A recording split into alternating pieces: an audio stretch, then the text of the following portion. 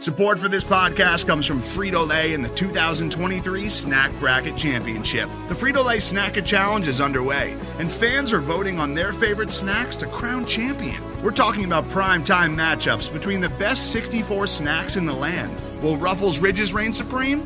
Can Doritos defend their dynasty? Or will Smart Food use their smarts for a surprise upset? Only you can decide.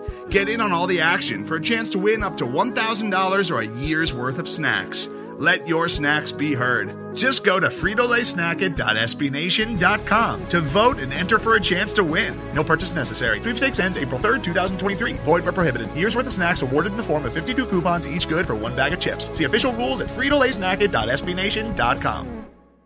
Hey everybody, it's Dave here and Darren over there. We're your two old bloggers. Been doing it for decades, talking about your Minnesota Vikings. And on today's show, we have three themes as usual. This one, we're going into everything's awesome mode. Yes, state-run media and the players and everybody are talking the same line. Bad man's gone. Everything's going to be great. We'll see about that.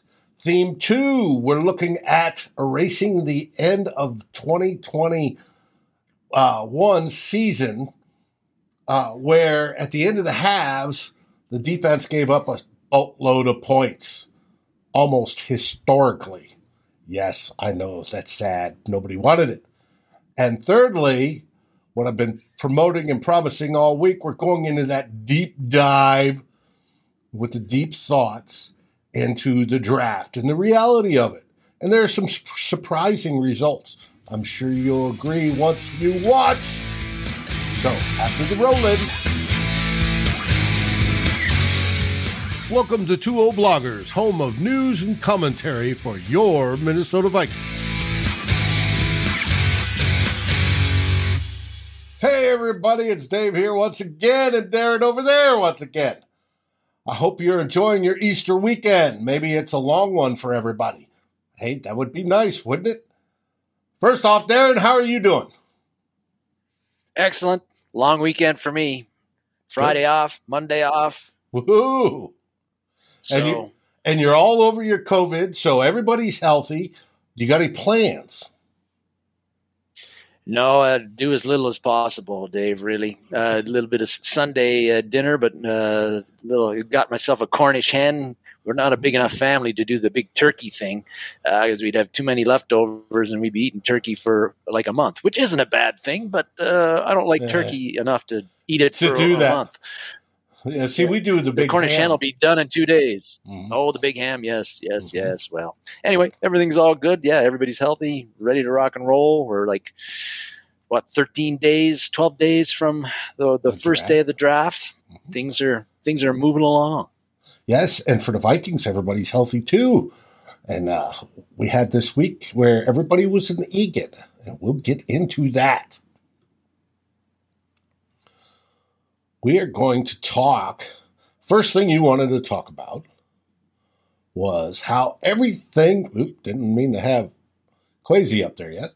Everything is awesome. Explain to us what you mean by everything is awesome. Yeah, well, we got the Lego characters up there because that was the big famous song from the Lego movie. Everything was awesome. State-run media, like you said, and what I mean by that is that this was the first week where the team got together, got a chance. Workouts occurred, and so that also meant media availability for several players, and. That's an opportunity for the media to ask a lot of the Viking players questions. It's and get their thoughts on the new coaching staff and how everything's going. And so some themes emerged in a lot of the interviews I watched for, and like I said, to a man, everybody was on message, big time. Great new culture. It's from Justin Jefferson, Adam Thielen, Harrison Smith, Patrick Peterson, those guys, talking about, we got great leaders and great innovators here, great positive atmosphere. Kevin O'Connell's building a culture. There was, everything is awesome. And that was the prevailing theme from what these guys were talking about the whole time. And, I wanted to talk about that because this is the time of the year where you hear that sort of thing from all 32 players on all 32 teams, I think, whether they had good years last year or they were terrible last year, or if you were somewhere in the middle like the Vikings were.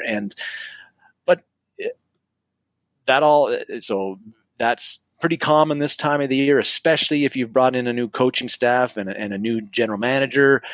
There's always all kinds of optimism. Yeah, right, Drew, what are you supposed to say? But what does that really mean? What is that really worth?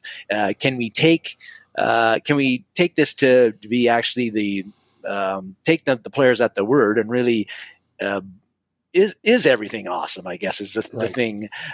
We won't really find out truly if everything is awesome until the games start and some adversity is felt. But I think if you watched the Vikings the last 2 years under Mike Zimmer, and I don't know how many times we would say, David, during games, after games, geez, these guys came out flat. Where is the energy? Where is the enthusiasm? And football. Wow. Look at that. Sound effects. Amazing. Oh, you almost scared me there. If you listen to, we heard about Eric Kendricks, Brian O'Neill, those guys talking at the end of the season. They had, some of the things they said indicated that they weren't really too. The locker room had gone a little bit sour under Mike Zimmer. So really this whole thing about everything is awesome is, I think that you could make an argument for saying that the Vikings things had grown stale under Mike Zimmer. He may have lost the locker room a bit, and I don't know if the players were playing it felt like the players weren't playing as free and as uncluttered as you would like them to play. So this is all good that players are saying that everything is awesome and there's a new culture and we're building on collaboration, partnerships, all that sort of stuff. But what is it going to mean on the field, David, and when the season gets going? Before you get to what it means, I want everybody after the show to take the time and go look up the YouTube video of Everything is Awesome and have that song stuck earwormed in your head the rest of the day. You'll appreciate it. Yeah.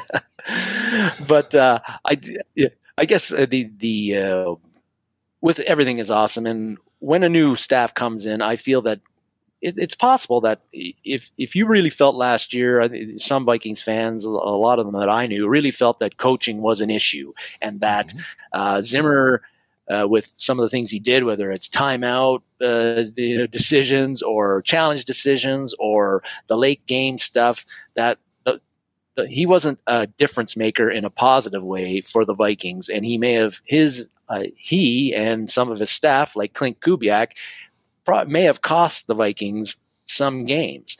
And if we'd had better coaching or players buying into the coaching better, or players weren't scared to make mistakes and screw up and have Mike chew them out, that they would have played better, played more enthusiastic, played with more energy, and the results would have been a little bit different. Instead of 8-9, maybe we go 10-7 or something like that.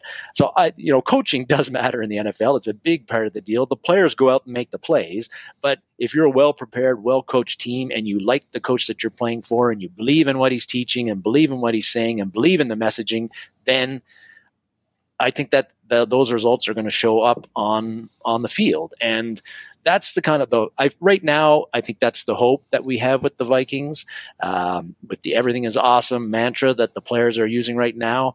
If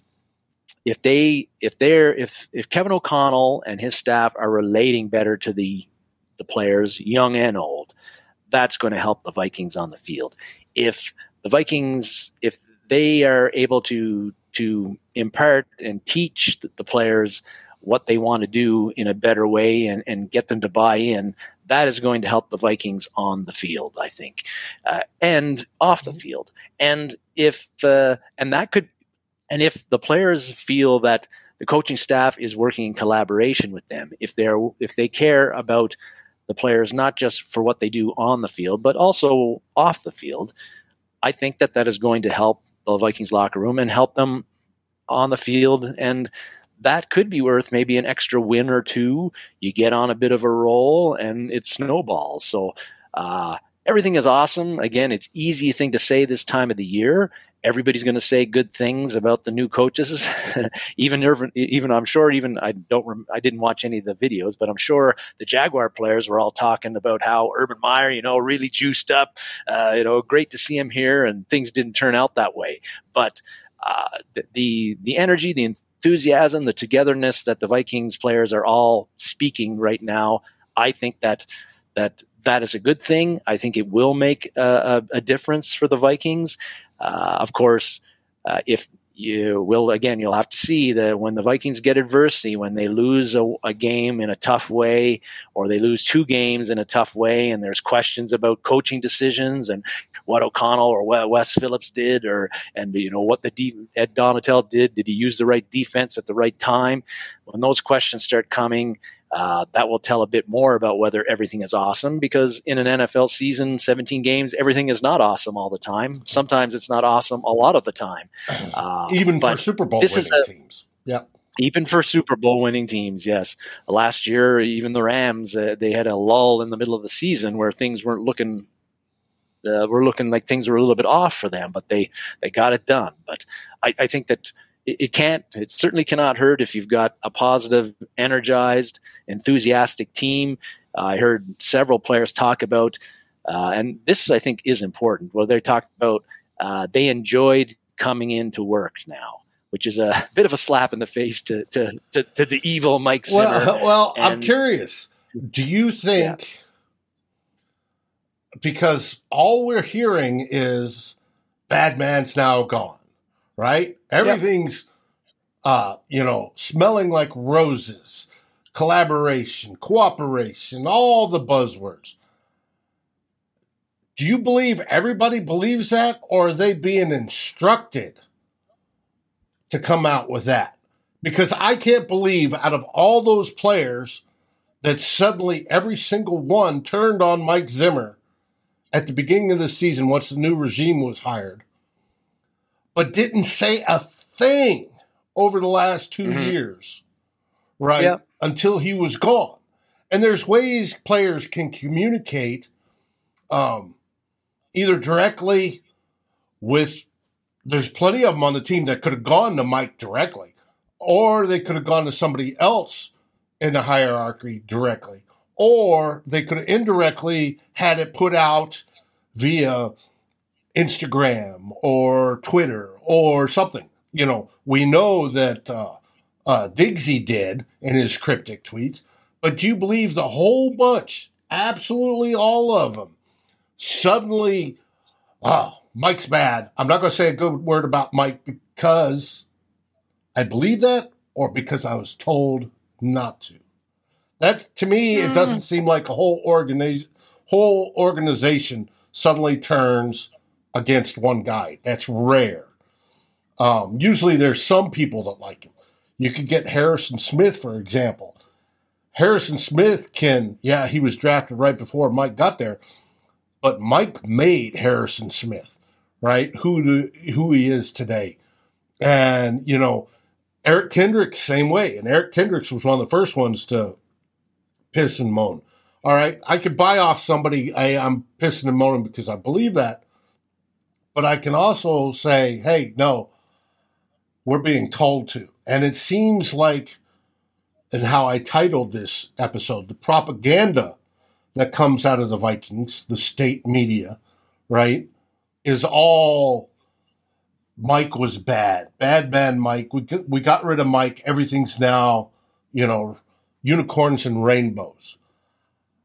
That's not how people generally work, and I don't believe that. So we can take it as it is. We'll find out. I hope the new regime doesn't have the problems that he does. I hope the transition from a more authoritarian coach to a more laissez-faire players coach works. It does sometimes, and sometimes it doesn't. It works in cycles, Hey, this works well for a while, then it falls off, and then we go the other direction. And it works well for a while, and then we drop off. So it should be interesting to see. Now, I know... Yeah, well, go ahead, David. I know a lot of the fans are blaming Mike Zimmer for everything. Absolutely. Because he's gone. Because he's gone. It's easy. It was, who wears the, up here, Jonathan, said, all on Zimmer's speech puts pressure on the players. Yes, it does. But it's, they're blaming that. That's the scapegoat. Let's see if that's the scapegoat. Which brings us into our next theme. This tweet you wanted to talk about. I did because, and I think a few people have seen this last week, talking about how horrible the Vikings were at the end of halves last year. No news to us who watched all of the games last year. It was just like clockwork, right? If the opposing team got the ball within the last 2 to 4 minutes of the first half or the second half, guaranteed they were getting a touchdown. And the tweet just shows it there that they allowed TDs on 32.4% of opponents' drives in the final 4 minutes before halftime or the end of the game, worst in the NFL, and worse that was since 2000. Yes. Yeah. And so that was it's one part of the it's a small stat, but I think that was a very significant stat just because if the Vikings had been better, there's a lot of things that went wrong with the Vikings last year. There was all the 3 and outs, the poor tackling at times, run defense did not play very well, and so there's a lot of things that were going on that played into the 8 and 9. But as a solid football, teams play situational football solidly, I think, and this is a situation that just for whatever reason, I don't have any X and O explanations for why the Vikings were so bad last year on defense in late game situations or late half situations, but they were. And if they'd been, quite a bit better, if they'd been better at that. I've got a partial one, right? Football is a team sport, as we all know. Yep. It's not just the defense was bad. Fix the defense, we're good. Get rid of the bad man, we're good, right? It's not just the defense was bad last year. As we have up, the Vikings were number 1 in 3 and outs. Well, wait a minute, Dave. 3 and outs isn't a legitimate, sort of stat. Let's look at third down conversions. How were they at third down conversions? That means more, because if they went out on third down, that obviously mean, 3 plays in a row, it was a 3 and out. Well, third down conversions, they ranked 26th out of the league on third down conversions. If you're a team and your defense, the Vikings the story of last season, as I remember it, is that first bunch of scripted plays, just like the season prior, worked great. Vikings go down and score, right? Especially on that first series. And then into the second drive, they usually made it quite a ways, and then it was good. Then they went 3 and outs.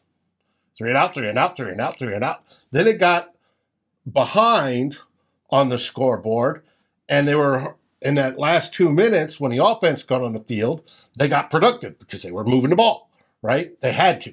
They moved the ball, right? And then same thing sort of happened in the second half, and it was 3 and out, 3 and out, 3 and out. And the 3 and out, you got to remember the defense only rests maybe a minute and a half. Then they're right back in there, going 100% at it, right? And it's just like, oh, come on, guys. And defenses play better when, one, when they're not tired, but 2, if the offense would have ran it up, and I brought this back up because I wanted to show something. This is broken down by last 3 games, last game, home games, away games.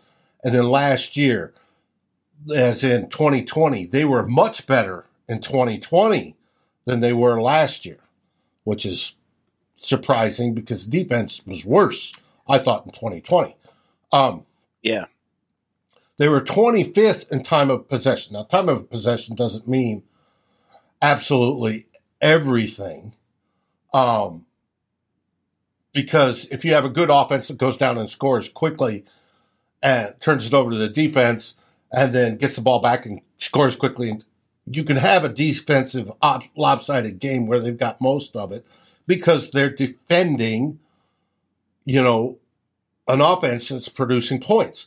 The Chiefs will go up by 3 scores by half, and you wonder why their defense is good because in the second half, the defense is pinning their ears back and the offense is throttling down because they've got a 3-score lead, right? It makes a difference when you do that. It's a team sport. The defense couldn't make stops because the offense couldn't build up a significant lead. That was one of the faults. Drew, hear me out. I admit, Zimmer would not run up the damn score. I wish he would have. If he would have run up the score, defense would play better because they go into, hey, I'm going to kill the quarterback mode. That's simple. Well, why? It's a whole team. It failed on both sides, not just in those last 2 minutes or last 4 minutes of each half, which was absolutely miserable, historic by comparisons. And it's hopefully not going to be the case this year because I think they've got it fixed.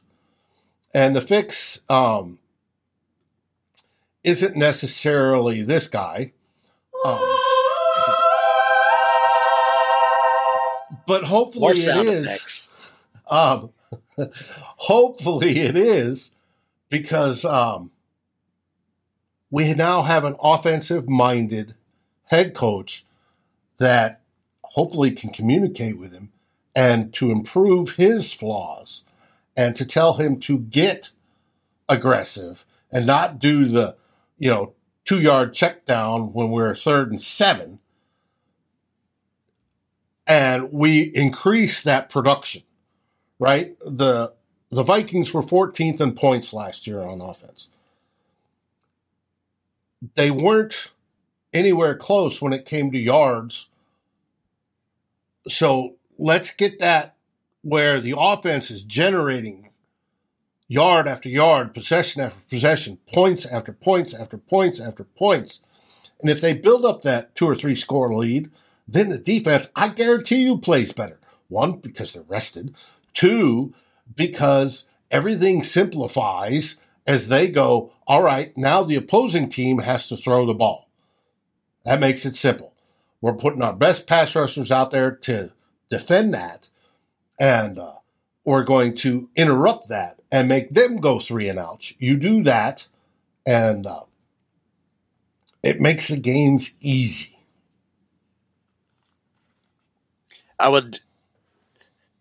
Good points, David. And I think that what I was going to say is that this late game defensive problem with giving up points has to get fixed this year. If the Vikings, that cost the Vikings 2 or 3 or several games last year, and if your defense was able to get some stops at the end of the first half or the end of games, it could have made the difference between 2 or 3 losses turning into wins. And yes, one of the ways to fix that is that if your offense is able, and we talked a few weeks ago, probably a month ago, I talked about how the Vikings need to get better in their 2-minute offense late in halves and late in games, which has been terrible for the past 2 to 3 years. They just never look like they really know what they're doing. And we talked about using tempo throughout the game as a weapon, and that might help them if they're using tempo during the game. That will help them actually get better at it when they typically need to use it a lot, which is late in games. So yes, if your offense has the ball at the last 4 minutes of a game, your defense isn't on the field. The other team can't score because they don't have the ball. So we need more clock-killing drives for the Vikings late in the games. That will help the defense immensely. But I still think that the late game things, you talked about how the game is simplified. Right. The last 2 minutes of a first half and the last 2 to 3 minutes of a second half, the team's still fucking passing anyway, because they got to move the ball up the field a lot. So my argument would be that it's simplified for you. Teams are going to pass because they got to move. That's the most efficient, quickest way to move the ball. So the fact that the Vikings couldn't stop them last year, I don't know if if it's a great argument to say that they were gassed and that they had lower quality people on the defense. We complained about how after 2019, and they gutted the secondary, it went to and it was there for both 20 and 21. I mean, they just tried to piecemeal it. It was not quality. I grant you that. Mike Zimmer tried to scheme as best he could, and I think he did stuff that, made it better than it could have been. I think it could have been a hell of a lot worse. But we'll see. And hopefully the fix to that is this guy. Yes, Ed Donatel. I don't know whether part of what may help the Vikings defense be better in late game situations is, again, Ed Donatel. It's a new defensive philosophy. They're running a 3-4. Teams, especially in the division, have not seen the Vikings use a 3-4, and so that new defense and the new base personnel and all the things that Ed Donatel is going to use to pressure quarterbacks, the disguising, and what he's going to do in the defensive backfield. It will take a little while for teams to get used to and figure out what the Vikings are doing. That may help them not just during the game, but in late game situations too, because they can't go back on tendencies like they could with Zimmer, because, we know Zimmer's going to do this, that, and the other thing, because it's going to be a new defensive system, a whole bunch of new coaches. So we get the newness factor may work to the Vikings defense advantage in these late game situations, even though Ed Donatel is not new. He's been a coach for a long time, but him in Minnesota running this defense will be new. So there's that. Also how he coaches them up and works on disguising those pressure packages, improving the tackling, a lot of like the fundamental stuff that went a bit awry the last couple of years under Zimmer.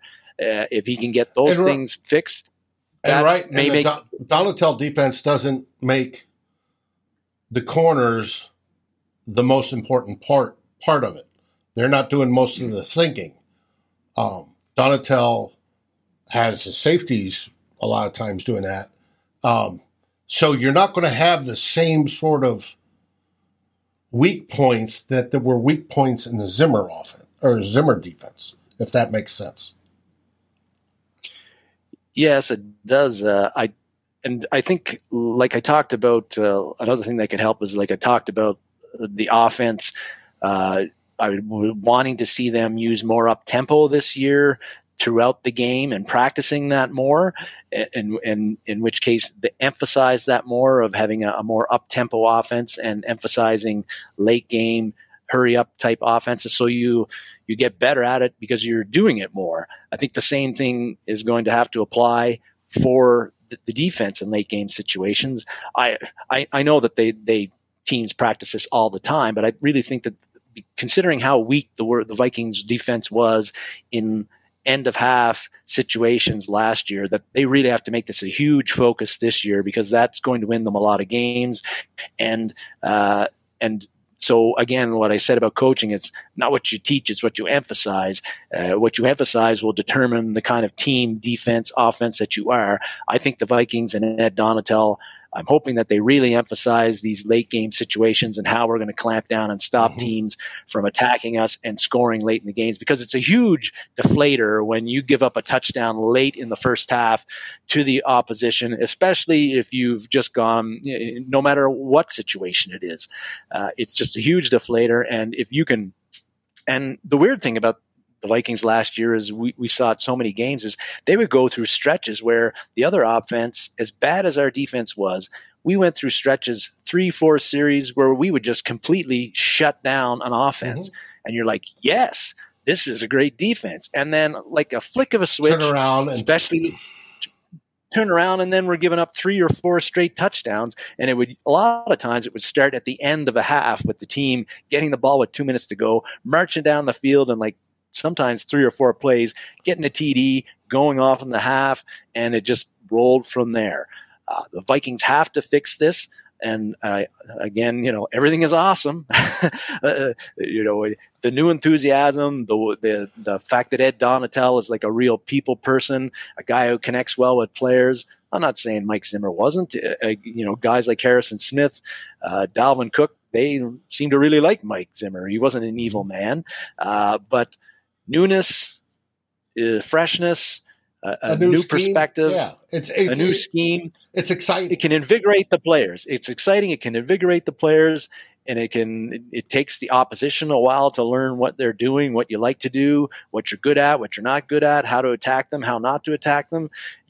And it doesn't hurt when like those 2 guys up there. We're going to have Danielle Hunter and Zadarius Smith healthy, hopefully from the get-go. And 2 guys on the edge. And that will be the key to the Donatel defense, putting pressure on the quarterback and by using the edges to do such. You do that, you're going to shut stuff down because you got 2 of the best pressure generating edges in the business, period. These guys do it. And if they're healthy like they both were in 2019, they were 1 and 2, and they generated over 200 pressures between the 2 of them, each over 100. That's amazing. If you can get that, the defense, and that's where the corners don't have to be as good in making all the decisions, and they won't, but they'll play into that because the quarterback's not going to have time to throw. So I look forward to the fix. The fix is the Donatel. The change in leadership was needed. I agree with you, Drew, on that one. Change in leadership, a little bit of improvements on the offense too, like we were talking about. It's a whole. It's not just one thing. It's a whole bunch of little or not so little things. It's a whole effort, holistic that fit into it. That fit in for sure. But they certainly, if we are still pathetic late game situations, stopping teams from scoring on us like we were last year, everything will not be awesome. It'll be 8-9 or 7-10 again. And we don't want that. I believe it will change. I believe we're in for at least a 10-win season. But what do I know? I've always been high on my predictions. My original prediction this year, though, is 8-1. So we'll see. That brings us to the interlude, where we're talking about Lake Monster Brewing. Lake Monster Brewing is a partner with Climb in the Pocket, and we are having a great sponsorship. They make some outstanding beers. If you are in the cities area, go over to St. Paul, real close to Egan, and check out Lake Monster Brewing, their brewery and restaurant tap house type deal, and you will find some outstanding beers for whatever type of flavor, whether you want exotic, whether you want some sours, whether you want some bitter ales like I drink. However, I'm drinking a Belgian today. Or whatever it is, you'll find fantastic beers, great people, and have a great time. And it all leads up to our 3-day extravaganza of draft. But on day 2, we're live from the brewery. April 29th, which will be, rounds 2 and 3, live from the brewery. You can interact with us on the show and interact with the people there. Yell and scream about, we should have picked this guy or we should have picked that guy. Why didn't we select, so-and-so? Or that was fantastic. I look forward to it, yada, yada. It should be great. And I highly encourage you to be there. It will be absolutely awesome. Now, I thought about putting some underwater sound effects in there at that point. But my being old and prostate issues, my bladder wouldn't handle it, so I didn't. Which brings us to our next subject, the draft. And here we're going into a deep dive and deep thoughts trademark to both of us, about draft and the reality of the draft. And we're entering fun time with graphs. Are you ready? Today's episode is brought to you by Cars.com. With over 2 million vehicles and 50,000 more added every day, Cars.com will match you with the perfect car for you, your budget, your life, your style. And if you're ready to say goodbye to your current car, Cars.com will get you an instant offer to cash it in. Just start by entering your license plate and get matched with a local dealer who will write you the check. So whether you're looking to buy or sell, just go to Cars.com. It's magical.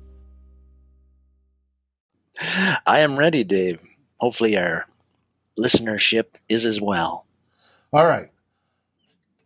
I've always used the CBS expectation chart as to evaluating what you should expect from each round, set of rounds. And it's here, I redid it, it's here on the left, pretty colors and everything else. Your top pick should be a future Hall of Famer. Your first rounder should be an immediate starter, right? Second and third rounders should be eventual starters. Fourth through seventh, hopefully, are your special teamers. They may develop later. Who knows? UDFAs, you may get a gem or two, but they're camp fillers. But we shall see. That's the basis on how I grade the draft and what we should expect. Drew's seen this chart before. Next, I want to get into the quality curve. Now, this graph is a little bit old, but the curve is just the same. As you can see, first-round draft choices have a better chance, and that chance is only around 80%. But first-round draft choices have a better percent of succeeding than when you get into the lower rounds. And under the old system, it was the red line. Under the newer system in this chart being approximate value over what actually happened in their careers. But you can see it's a ski slope.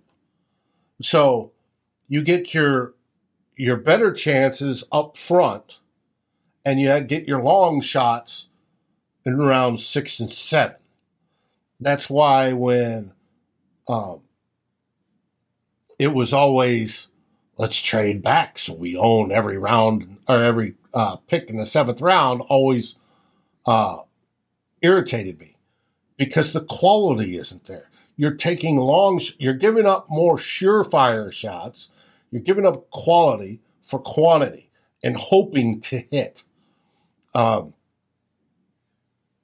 Quasi coming into this, though, comes from an analytic position background. I'm curious how he's going to do this.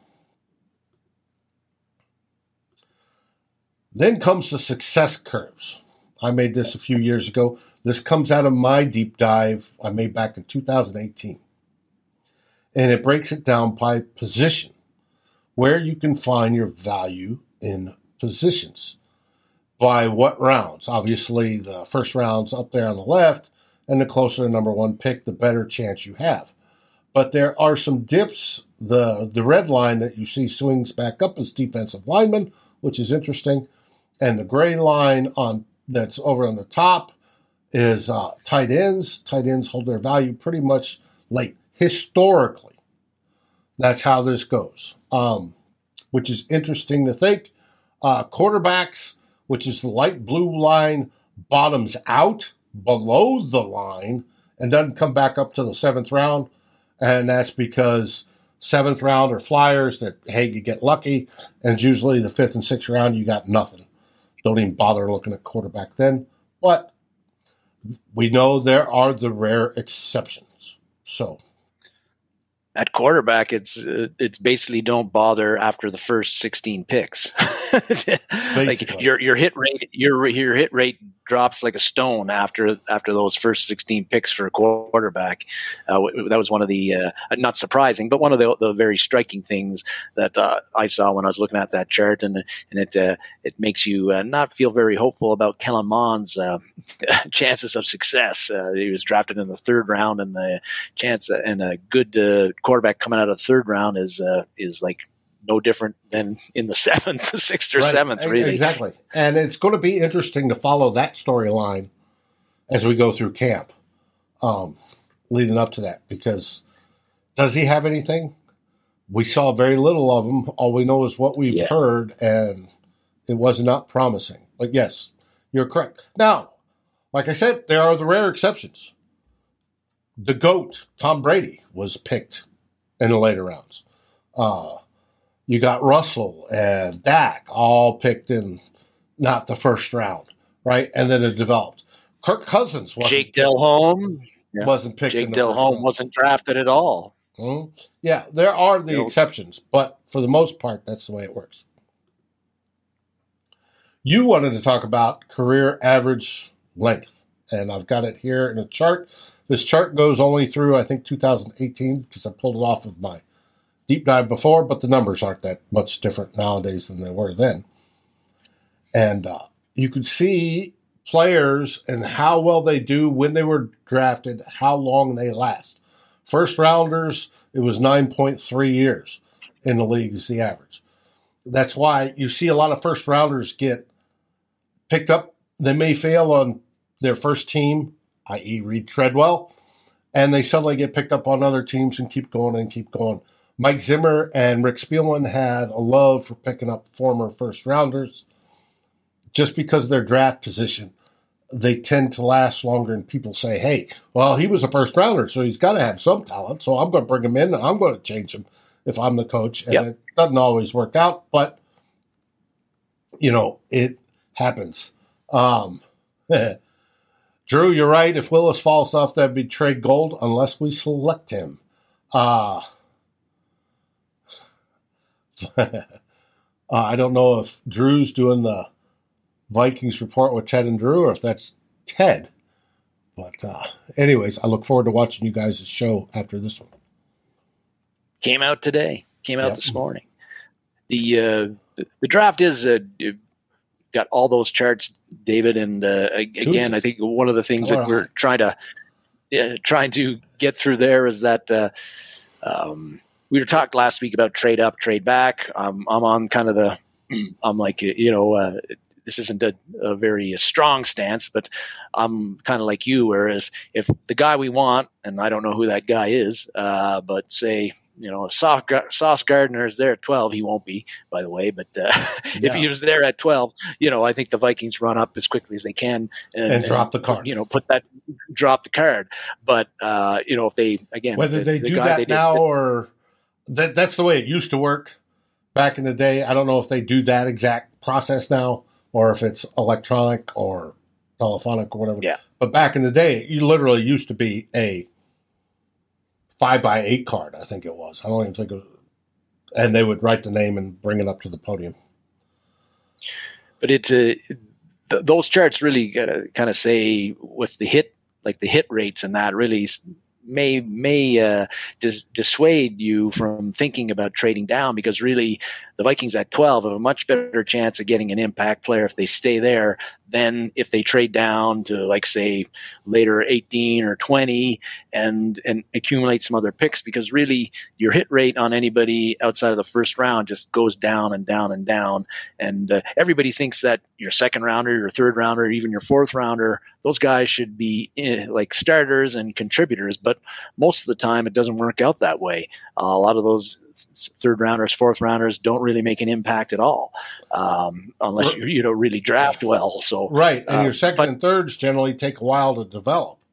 Now, the only exception to that is if your guy, if my guy is, and say last year, Darisaw, and picking Darisaw at the original position was a little bit of a reach.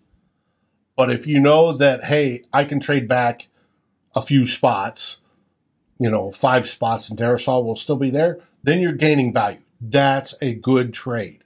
And by far, I would do that.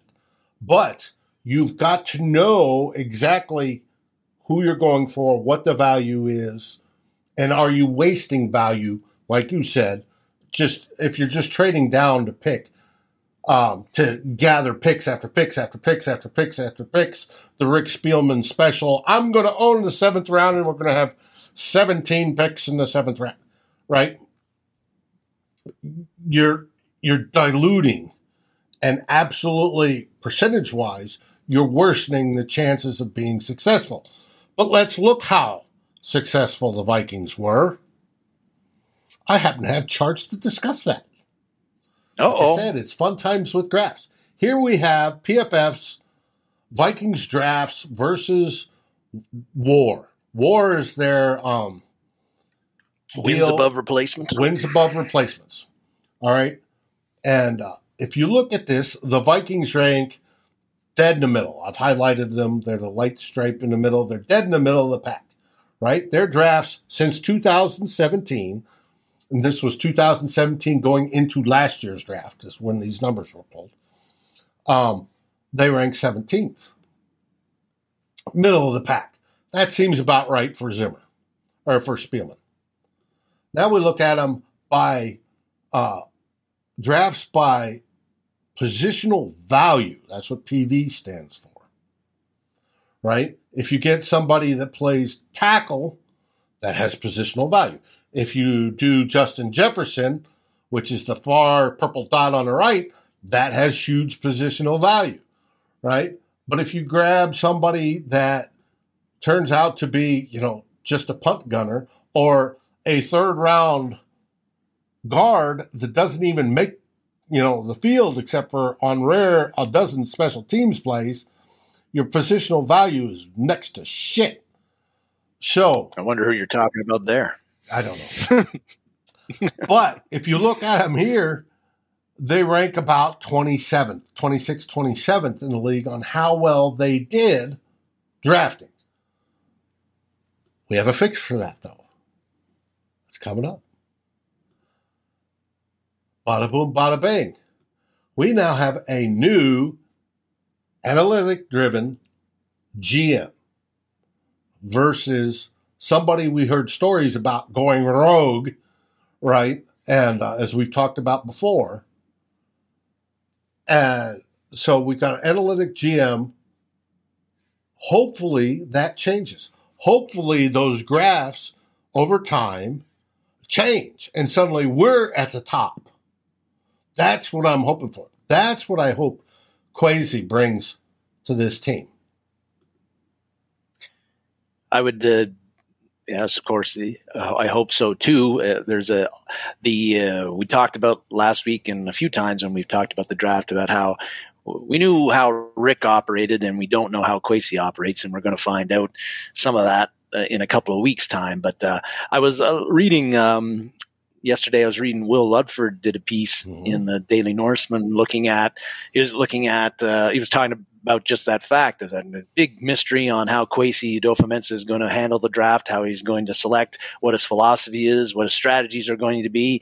But one of the things was that Will looked at all of the known visits the Vikings have had with college prospects right now, and there's 25 known visits. There might be others that we don't know about, but those things usually leak out one way or the other. So, but he pointed out that I thought it was very interesting that of the 25 visits, only 3 are players with first round that are expected to go in the first round right now, and that's Karlaftis from Purdue, Devontae Wyatt from Georgia, and then Treylon Burks, the wide receiver from Arkansas. And Burks and Karlaftis, Burks especially, is considered a late first rounder. So Will was the rest of the other 22 players that the Vikings have visited with.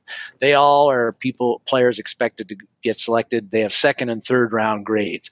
And Will's hypothesis was that really bolsters the argument that the Vikings are really looking to trade down from 12, and because they that's who they visited with. They're looking to accumulate picks in the second and third round, maybe in the fourth, and they're spending a lot of time with players in that range. And I'm sure they wouldn't mind a 2023 first or second rounder to go with that trade.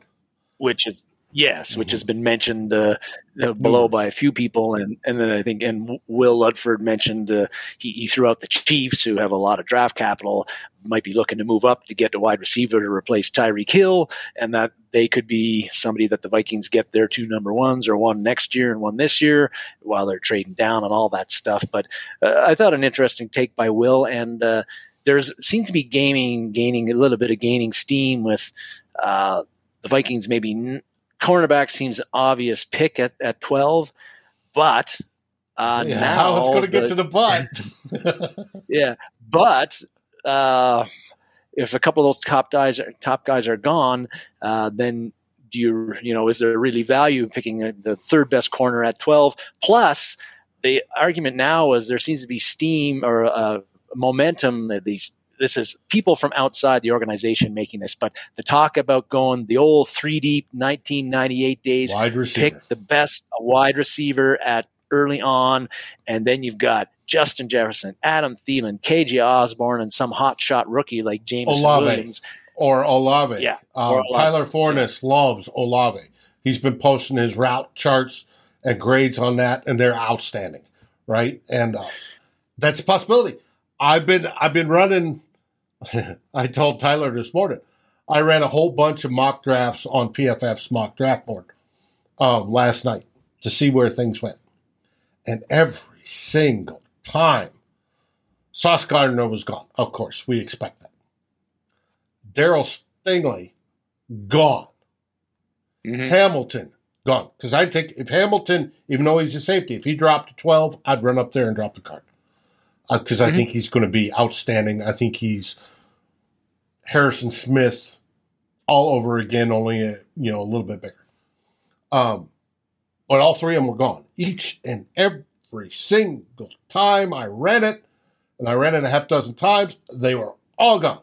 And I'm like, yeah, but there's nothing. I don't want to go Duffy just for the mere fact of we need a corner, so let's go Duffy.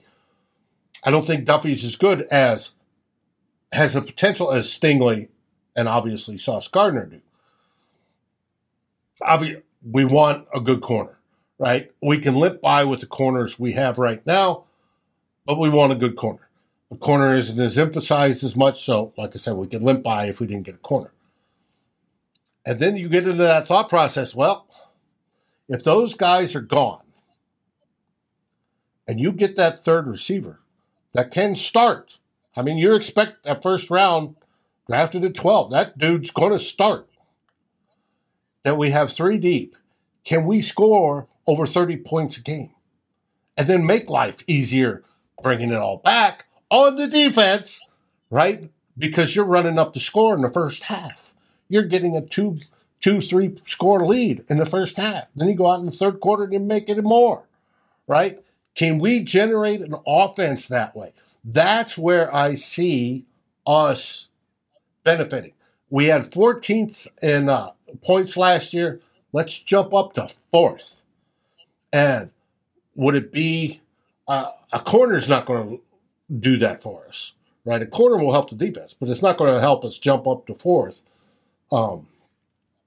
that way.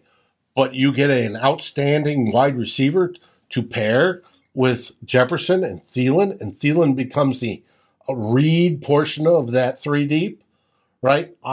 Because we expect Thielen to be gone probably next year, maybe the year after, but he's getting the seniors treatment discount, when he goes up there. So make him the read, and then have Jefferson and say Olave or whoever up there banging out so the offense can score 30, 35, 40 points a game. Yeah, maybe make that argument does appeal to me because much like 98, I remember that quite well. And I was kind of like, I knew all about Randy Moss. I knew how talented he was. I knew he had off the field problems. But when the Vikings picked him when they did, I did think, well, we got Jake Reed and Chris Carter. How much more do you need? But Right. it turned out And like both of you, it made the offense unstoppable. And we know that if you remember the Vikings defense in 1998, they were solid. They were okay, but they weren't great. But they didn't have to be because the offense was scoring like 40 points. Yeah, they were scoring. It was the Denny Green, we're going to outscore you. And Drew, that's the answer. If Chris Boyd is in there, and I don't think he will be, but if he's in there, he gets beat, we just go score another touchdown and score another one and score another one, just like they did in 98. And I remember going into 98 before Moss was drafted going, hey, we've had 2 years of 1,000-yard receivers, right? And that was amazing. Both of them, right? They had pairs of them. And then we got Moss, and it just lit up.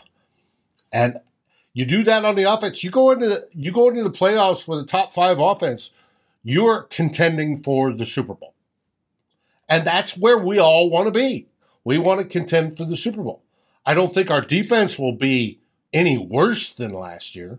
So I'm coming around to living with, we're all used to, we knew exactly how Zimmer would go and Spielman. And we all know that if we were in this situation, both those two are charged, corner's going to be the first guy off the board. We don't know that now. We're all thinking that because that's the way it used to be. We're conditioned to that. But if none of the three I mentioned, Sauce, Stingley, or Hamilton, dropped to us, I'd go wide receiver. I don't see any value in anybody else.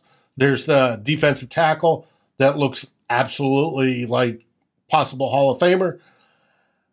And I'm like, yeah, I love the big round bellies, but no. It's not going to make positional value. It's not going to make that much of a difference as one of the other guys. So if they're gone, I'd go wide receiver. Yeah, it seems like you don't want to maybe overthink it. You don't want to overthink it. Like if you've got like if somebody at 12 or wherever you're picking is pretty much, you've got the grades that this person is like a perennial All-Pro, game changer, difference maker at whatever position he has to be, and it happens to be wide receiver, even if you've got who the Vikings have, yeah, you take him, as opposed to taking somebody from the position where you've got a need, but maybe they don't have as high grades, they don't have as high ceiling, blah, blah, blah, blah, blah. And people might say, well, we got Justin Jefferson and we got Adam Thielen and he's still good. And plus, like KJ Osborne did well last year. Right. Well, that's fine. But Osborne, as well as he did last year, he had 50-some catches.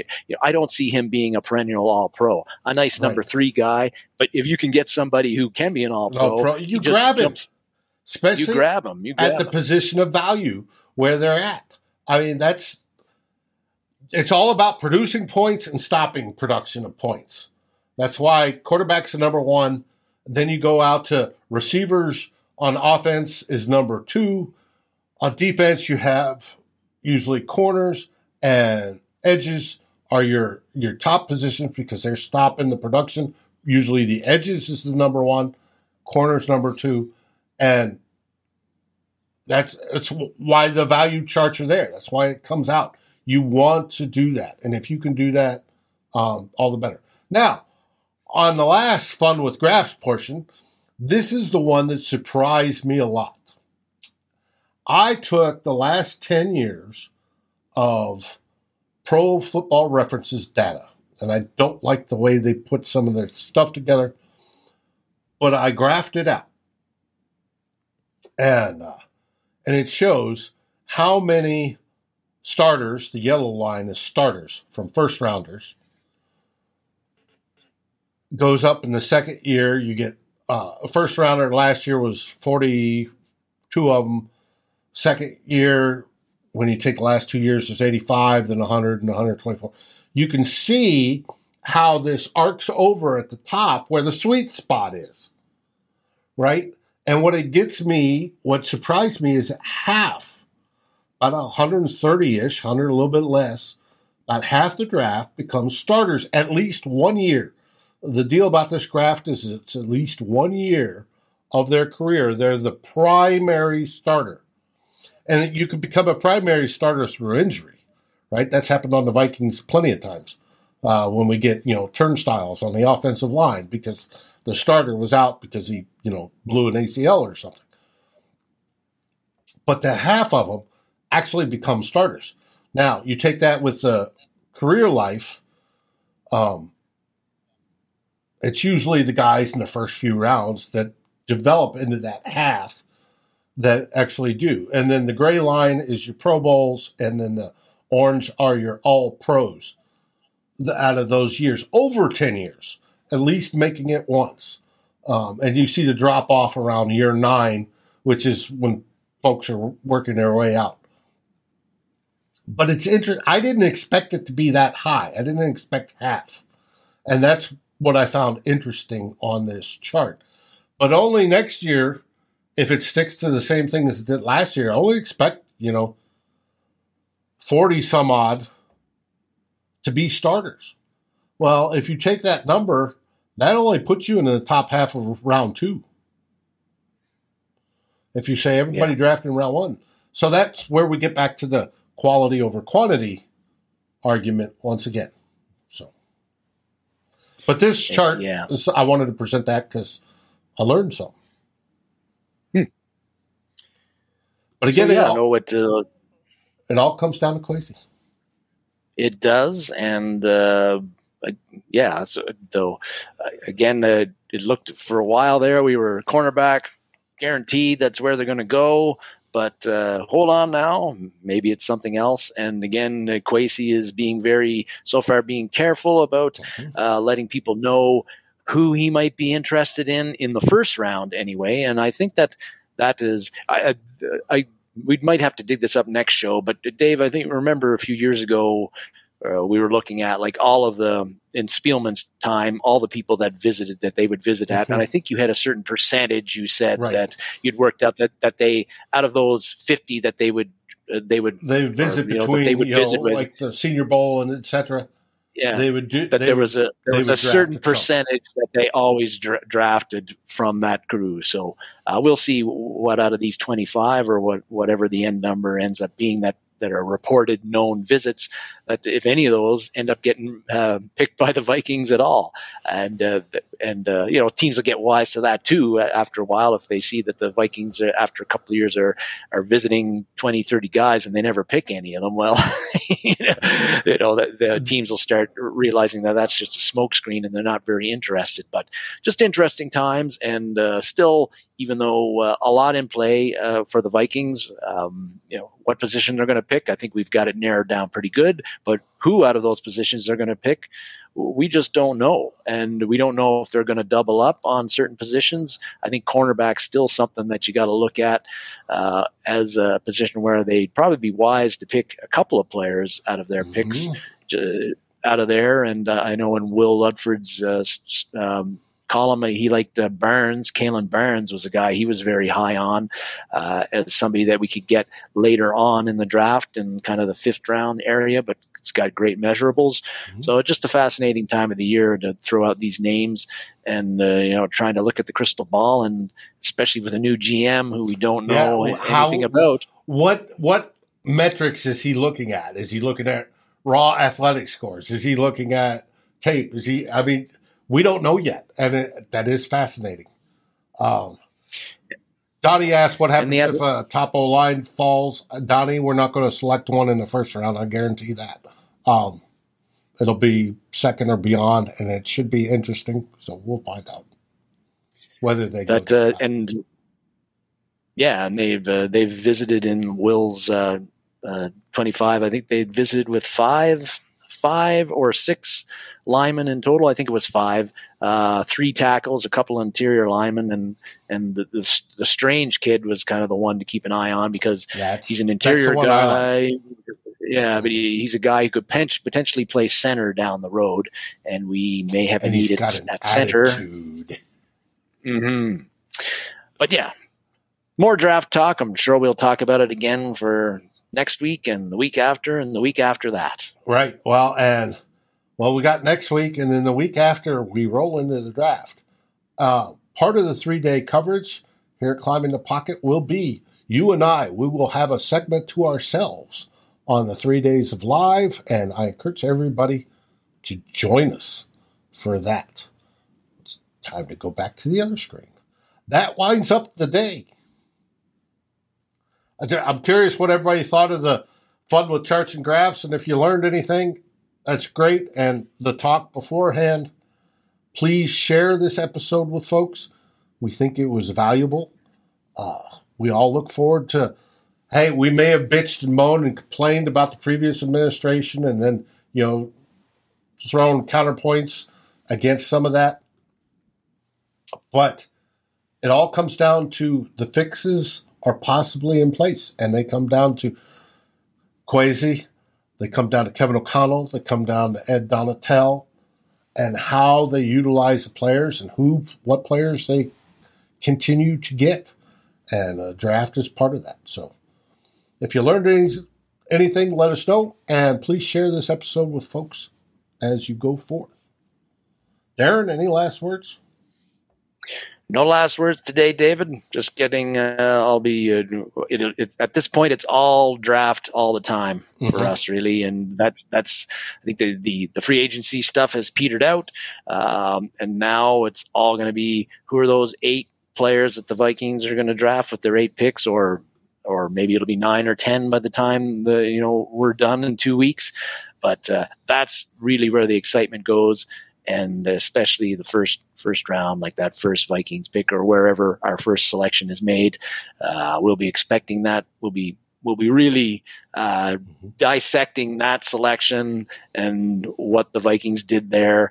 And Van Halen, it's David Lee Roth all the time. Drew, that's my pick. I know others like Sammy, and I know he's a better singer than Diamond Dave, but that's just me. Anyway, it's draft, 24/7 draft. Can't wait to see what happens in 2 weeks' time. Absolutely. This week coming up, we're going to have probably a full week of shows because Climbing the Pocket is in the full-blown draft mode. We are putting things together. We're getting the guest list together for the live draft show. Until then, we'll be building up to that. We got Tyler Fornes on Monday with the Real Forno show. He's got 2 guests coming on Monday. More talk of the draft. That's what he specializes in. Tuesday, we should have In the Huddle after they took a week off. Wednesday, we have Vikings Happy Hour. And I'm trying to remember who the guest was.